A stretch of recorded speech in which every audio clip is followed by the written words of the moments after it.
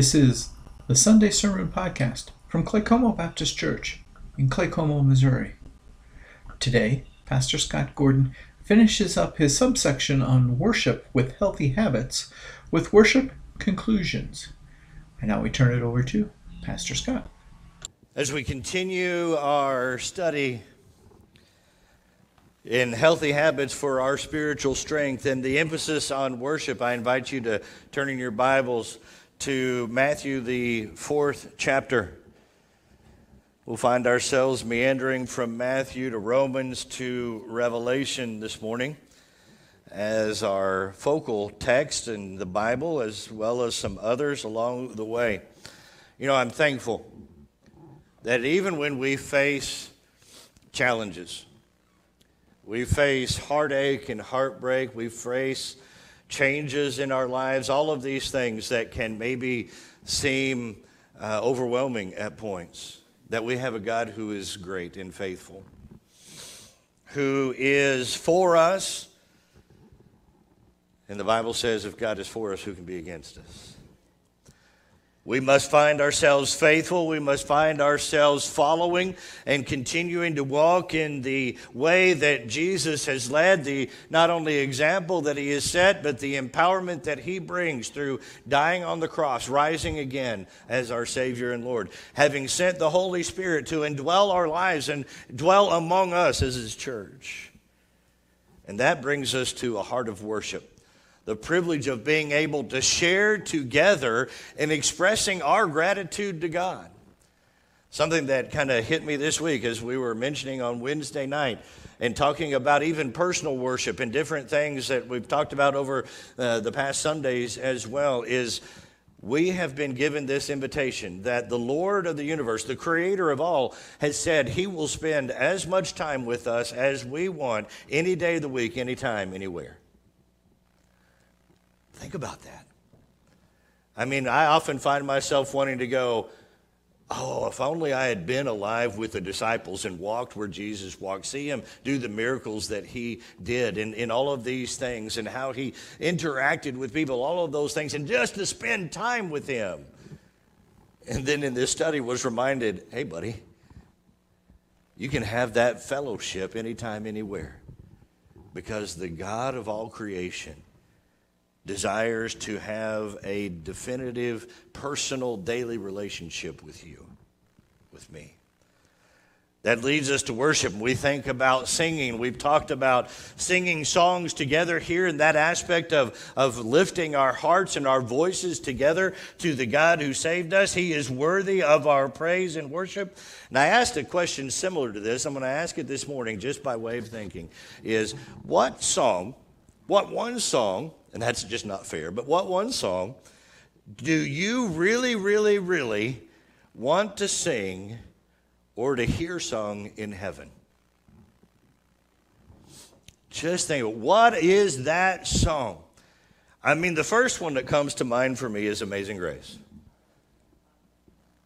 And I said one, and I'm going to list about four.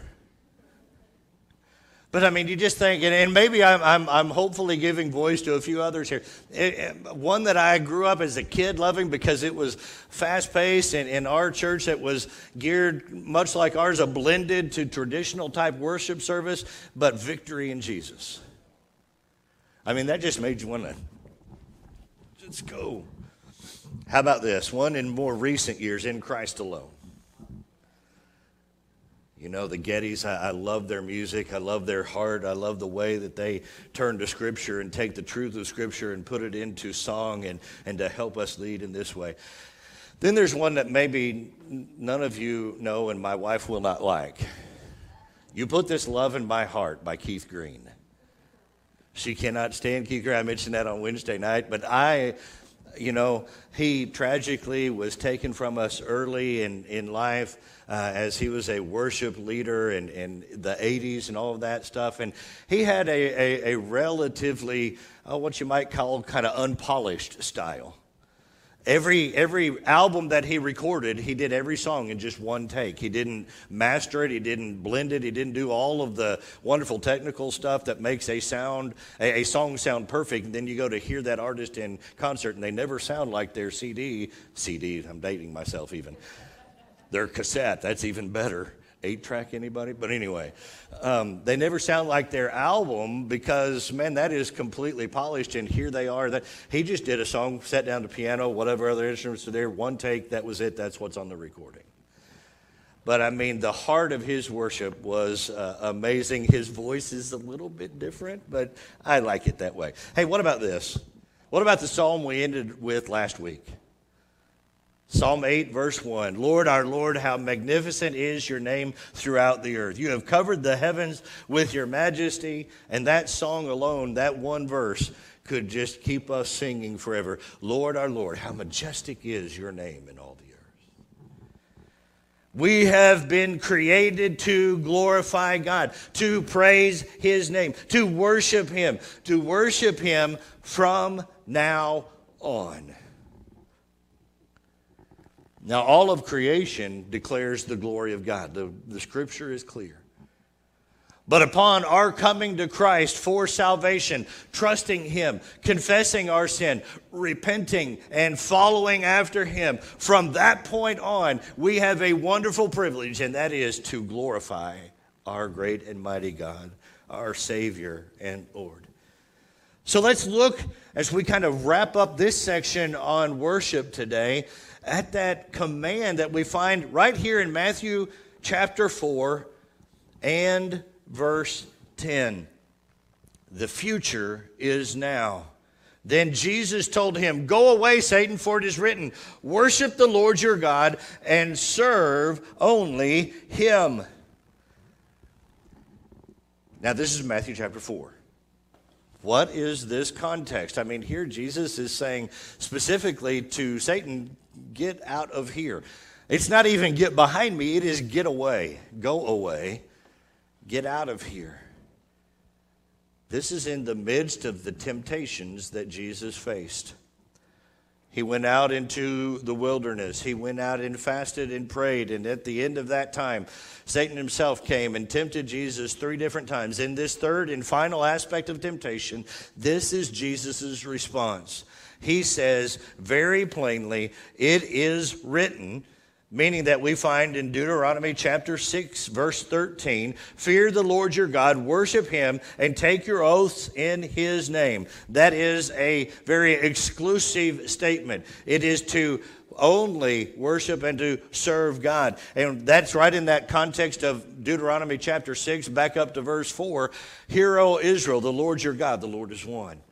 And talking about that idea of family worship and focusing on Scripture and talking about the truths of God when you rise up, when you lay down, as you're walking, as you're in the marketplace, as you're in the home. Let that always be on your lips, be before your family and in your heart and mind throughout your day as well. But as we look at this aspect, it's interesting. In the context of that temptation, Jesus redraws the focus for us about our Lord, our God, Father, we would say Son and Spirit. Put all of who God is in the focus that Jesus brings right here. What is interesting to me as I studied this, and it caught me kind of by surprise, there are 2 main verbs here in this command as he cites the Old Testament. It is to worship and to serve. The interesting thing that just caught me by surprise is both of those verbs are in the future tense right there. And I'm like, that just sounded odd. Because they sound like a command, and in fact they are. And oftentimes the future in the Greek can be used to have an imperative idea. You must. But it is very interesting to me. It's not just you need to right now. In the context of giving the command, it is from now on. It is going forward. Your life must be characterized by these 2 attitudes towards the God of all creation. It is this, worship and service. I'm going to set service aside because we're getting ready to head down that road very soon as we talk about the habit of service and ministry in our lives. But this imperative, this reminder for us to worship God is kind of that aspect where Jesus is saying, hey, even in the midst of trials and temptation, worship God. Even in the midst of being through a challenging time where you are putting all of your dependence upon God and you may not be able to see the next step that you are to take, continue to honor God. Always have that mindset that I'm going to do it now, and it's the very same pledge we have in our wedding vows. It's not just I do, it is also I will. It is in this moment I say yes to my bride. I say yes to my husband. I say yes in that, and I do make that commitment, and I will continue to fulfill that commitment. So we find ourselves in that aspect. So I want to look at a couple of my favorite aspects of this. We are thinking that it is from now on, if the future is now in our habit of worship, what about the here and now? Well, one of my favorites we find in Romans chapter 11. So I'm going to invite you to turn over to Romans chapter 11 in your Bible, just a little further to the right of Matthew there. And spoiler alert, the last one that we turn to is going to be the very end of the book, so just kind of get yourself prepared to head to the end of Revelation as well. In the here and now, listen to these wonderful words coming from Paul as he's writing to the Christians in Rome, beginning in verse 33. Oh, the depths of the riches, both of the wisdom and of the knowledge of God. How unsearchable his judgments and untraceable his ways. For who has known the mind of the Lord, or who has been his counselor? And who has ever given to God that he should be repaid? For from him and through him and to him are all things. To him be the glory forever. Amen. Now, what got Paul to get all sorts of excited, enthusiastic about who God is? Well, if you'll remember back to our time in the book of Romans previously, this is the conclusion of that centerpiece of the book of Romans that gives us headaches. Chapters 9, 10, and 11 are a unit that fit together as we study the truth of God's word. It starts with him saying, for the sake of my brothers in my ethnic background, my fellow Jews, I wish that I could be accursed, that those who right now are rejecting Christ would come to know him as their Savior and Lord.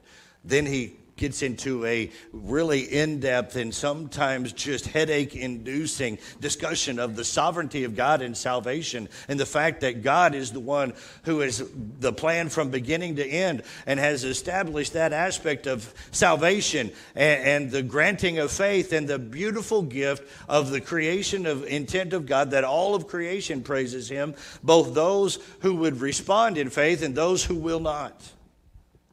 And in the midst of that, there's an aspect of saying the Jews need to understand they have a significant place, but not the only place, because I have come to seek from among every tribe and tongue, every nation of people, those who will come to me by faith and be a part of the kingdom that I am establishing. Our Lord has said this. Then he talks about the description of how salvation works. Faith comes by hearing, hearing by the word of Christ. How will they hear unless we are sent? The Great Commission is right there in the midst of all of this. The reconciliation of righteousness that comes in the wake of a response of a faith transformed by grace in repentance and trust in Jesus affects every aspect of our lives, even the most challenging, which in that day and time and in the context of most churches were the tensions between Jews and Gentiles ethnically. And he said, I've broken down the dividing walls, as he mentioned to the church in Ephesus as well. And he comes to the end of this and he goes, wow, essentially. I mean, that's really understating it. That's an underwhelming way to describe these verses at the end of chapter 11. But it brings him to a response of worship. He sits in the midst of what we would call challenging theological, doctrinal truth. And rather than being mad, rather than being simply sad, he turns around And yes, I'm going to go ahead and rhyme. And he gets really glad. I know that sounds cheesy. Maybe that'll stick with you. You'll say, the only thing I remember from your message 3 weeks ago were sad, mad, or glad. And if you do, you remember that our response to truth ought to make us glad, then we're good. That's the response of worship. Look at that heart. Oh, the depths of the riches, both of the wisdom and of the knowledge of God. Unsearchable are his ways and his judgments. Who has known the mind of the Lord? And then verse 36, for from him and through him and to him are all things. To him be the glory. To him be the glory. How long? Forever. I'm glad he put that in here, because as we transition in that aspect of an enthusiastic worship and even those aspects of worship that bring us to a solemn kind of thankfulness, a quietness in our spirit, all of that is here and now.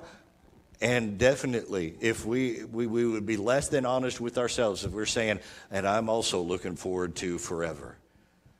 And forever somewhere else other than where we are right now, because where we are right now is often really hard, frustrating, heartbreaking, all of those things that we encounter in our lives each and every day. So I want us to turn to one of my favorite aspects of that idea of worship in the future. And it's the end of the book, Revelation 22. Listen to these verses, just the setting of the first 5 verses of Revelation 22. Then he showed me the river of the water of life, clear as crystal, flowing from the throne of God and of the Lamb, down the middle of the city's main street. The tree of life was on each side of the river, bearing 12 kinds of fruit, producing its fruit every month. The leaves of the tree are for healing the nations, and there will no longer be any curse. The throne of God and of the Lamb will be in the city, and his servants will worship him. They will see his face, and his name will be on their foreheads. Night will be no more. People will not need the light of a lamp or the light of the sun, because the Lord God will give them light, and they will reign forever and ever. Now, if you're wanting me to explain every detail of what we just read, sorry to disappoint. I've got one aspect to focus on right here. There's one word right there in the midst of all of this. And his servants will worship him. His servants will worship him. Here we come to the conclusion of Scripture. We come to the end of the book. Now, in college, as I've mentioned before, I had a friend of mine from Americus, Georgia. And Jamie's not here to defend him and say he's a good man because, Georgia and all. His name was Michael Jordan. Actually, it still is. But he wasn't that Michael Jordan. In fact, he actually preferred his name to be Michael Jordan, because that's how the family said that name. It's much like if you're an Auburn fan, what's the name of the football stadium there at Auburn University? It's Jordan-Hare Stadium, and it's spelled just like Jordan. Okay? And that stuck with me because he schooled us on that every time we tried to mispronounce his name. That's not the only thing that stuck with me. He was I would say, relatively short. He's my height, so he's a fair average height guy. And a lot of what he did and how he lived, God used to encourage and disciple me. I would consider him a mentor of such. One thing that stuck with me is his dogged tenacity to help corral a discussion to get to the point. In case you haven't ever noticed in talking to me, at times I can wander. Not just in walking around on the stage, but in talking about things, chasing squirrels, as we might say, Jennifer. And wandering around in this. And so he would finally say, hey, what's the bottom line? What's the main point? What are you trying to say? And not that we would ever take that attitude toward Scripture, but the Scripture provides for us, here's the bottom line. The essence of the summary of the book of Revelation, and a very fitting close, draws us to the attention of that future blessing and the privilege provided of being in the presence of our Lord forever. He has said elsewhere, this very same writer in the gospel that he wrote, John said, our Lord said, I'm going to prepare a place for you, that where I am, you may be also. And then we're given, if it's just a snapshot, we're given a picture right here of what it looks like. And it continues on throughout the rest of this chapter. And I just want to highlight another aspect beginning in verse 12. It says, look, I'm coming soon, and my reward is with me to repay each person according to his work. I am the Alpha and the Omega, the first and the last, the beginning and the end. Blessed are those who wash their robes so that they may have the right to the tree of life and may enter the city by the gates. Outside are the dogs, the sorcerers, the sexually immoral, the murderers, the idolaters, and everyone who loves and practices falsehood. I, Jesus, have sent my angel to attest these things to you for the churches. I am the root and descendant of David, the bright morning star. And both the Spirit and the bride say, come. Let anyone who hears say, come. Let the one who is thirsty come. Let the one who desires take the water of life freely. Oh, what a beautiful picture. What a beautiful picture impacting our lives now as we see that summary of what even in John's day and still to our very day is yet to happen. And we trust that it will happen. Why? Because what God has said will happen in the past has come to pass. The Messiah came. The big picture of everything. The fact that we fell in Adam and Eve in the garden, choosing our own selfishness over God's command. And sin entered the world, and sin separated us from God. And since that time, there has been an enmity, a tension, a fighting between us and God because we think we are in charge or should be. And we find ourselves needing to be reminded of our sinful state and our rejection of God who created us. But thanks be to God, as Scripture says throughout the Old and New Testaments together, the greatest summary of which we find again in John's Gospel.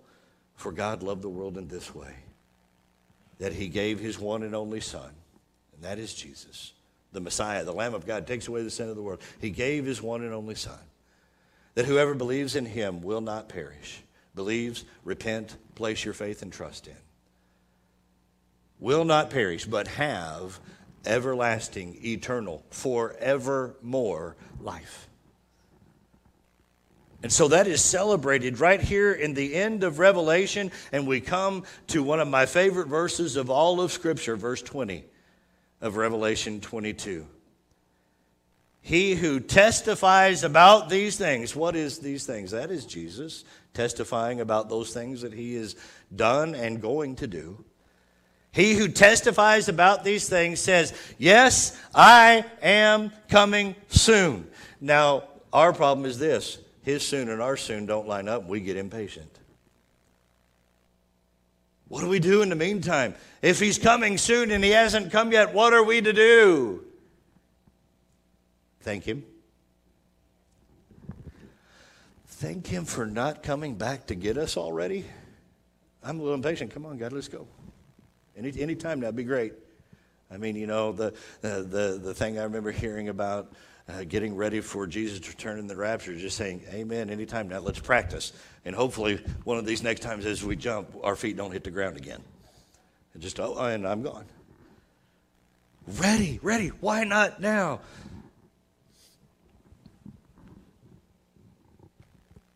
The long suffering of our Lord, the kindness of our Lord leads us to repentance.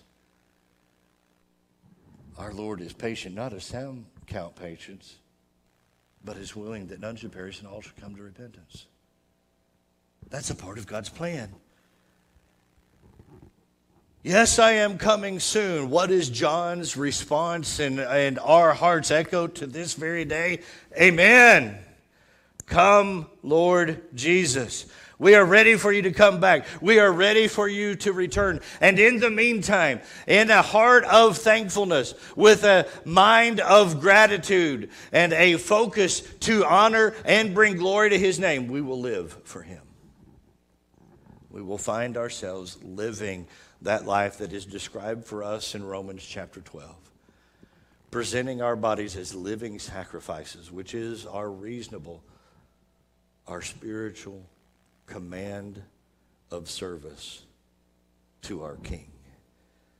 So what a beautiful picture. Every aspect of what we see right here is in the fact that worship prepares us for the future.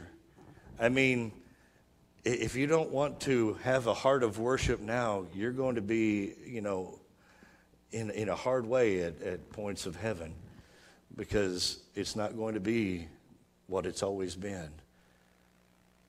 That favorite song that I hope we all get to sing, that one will be added to with many various new songs that we may have never heard before, nobody's ever heard before. We'll learn songs from different periods of history and different parts of our world to bring honor and glory to our God. In all of this, we will say, as we had this morning, how great is our God. How indescribable and inconceivable. So why do we bother? Because we must. Because our hearts burn. Because our minds are just overwhelmed with the majesty and glory and the greatness and goodness of our God.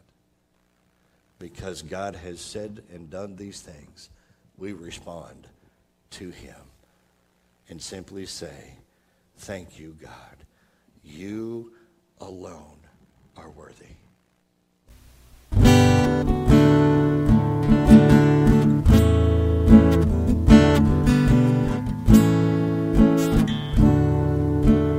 You're listening to the Clay Coleman Baptist Church Sermon Podcast. For more information about Clay Coleman, please visit us online at www.claybap.org.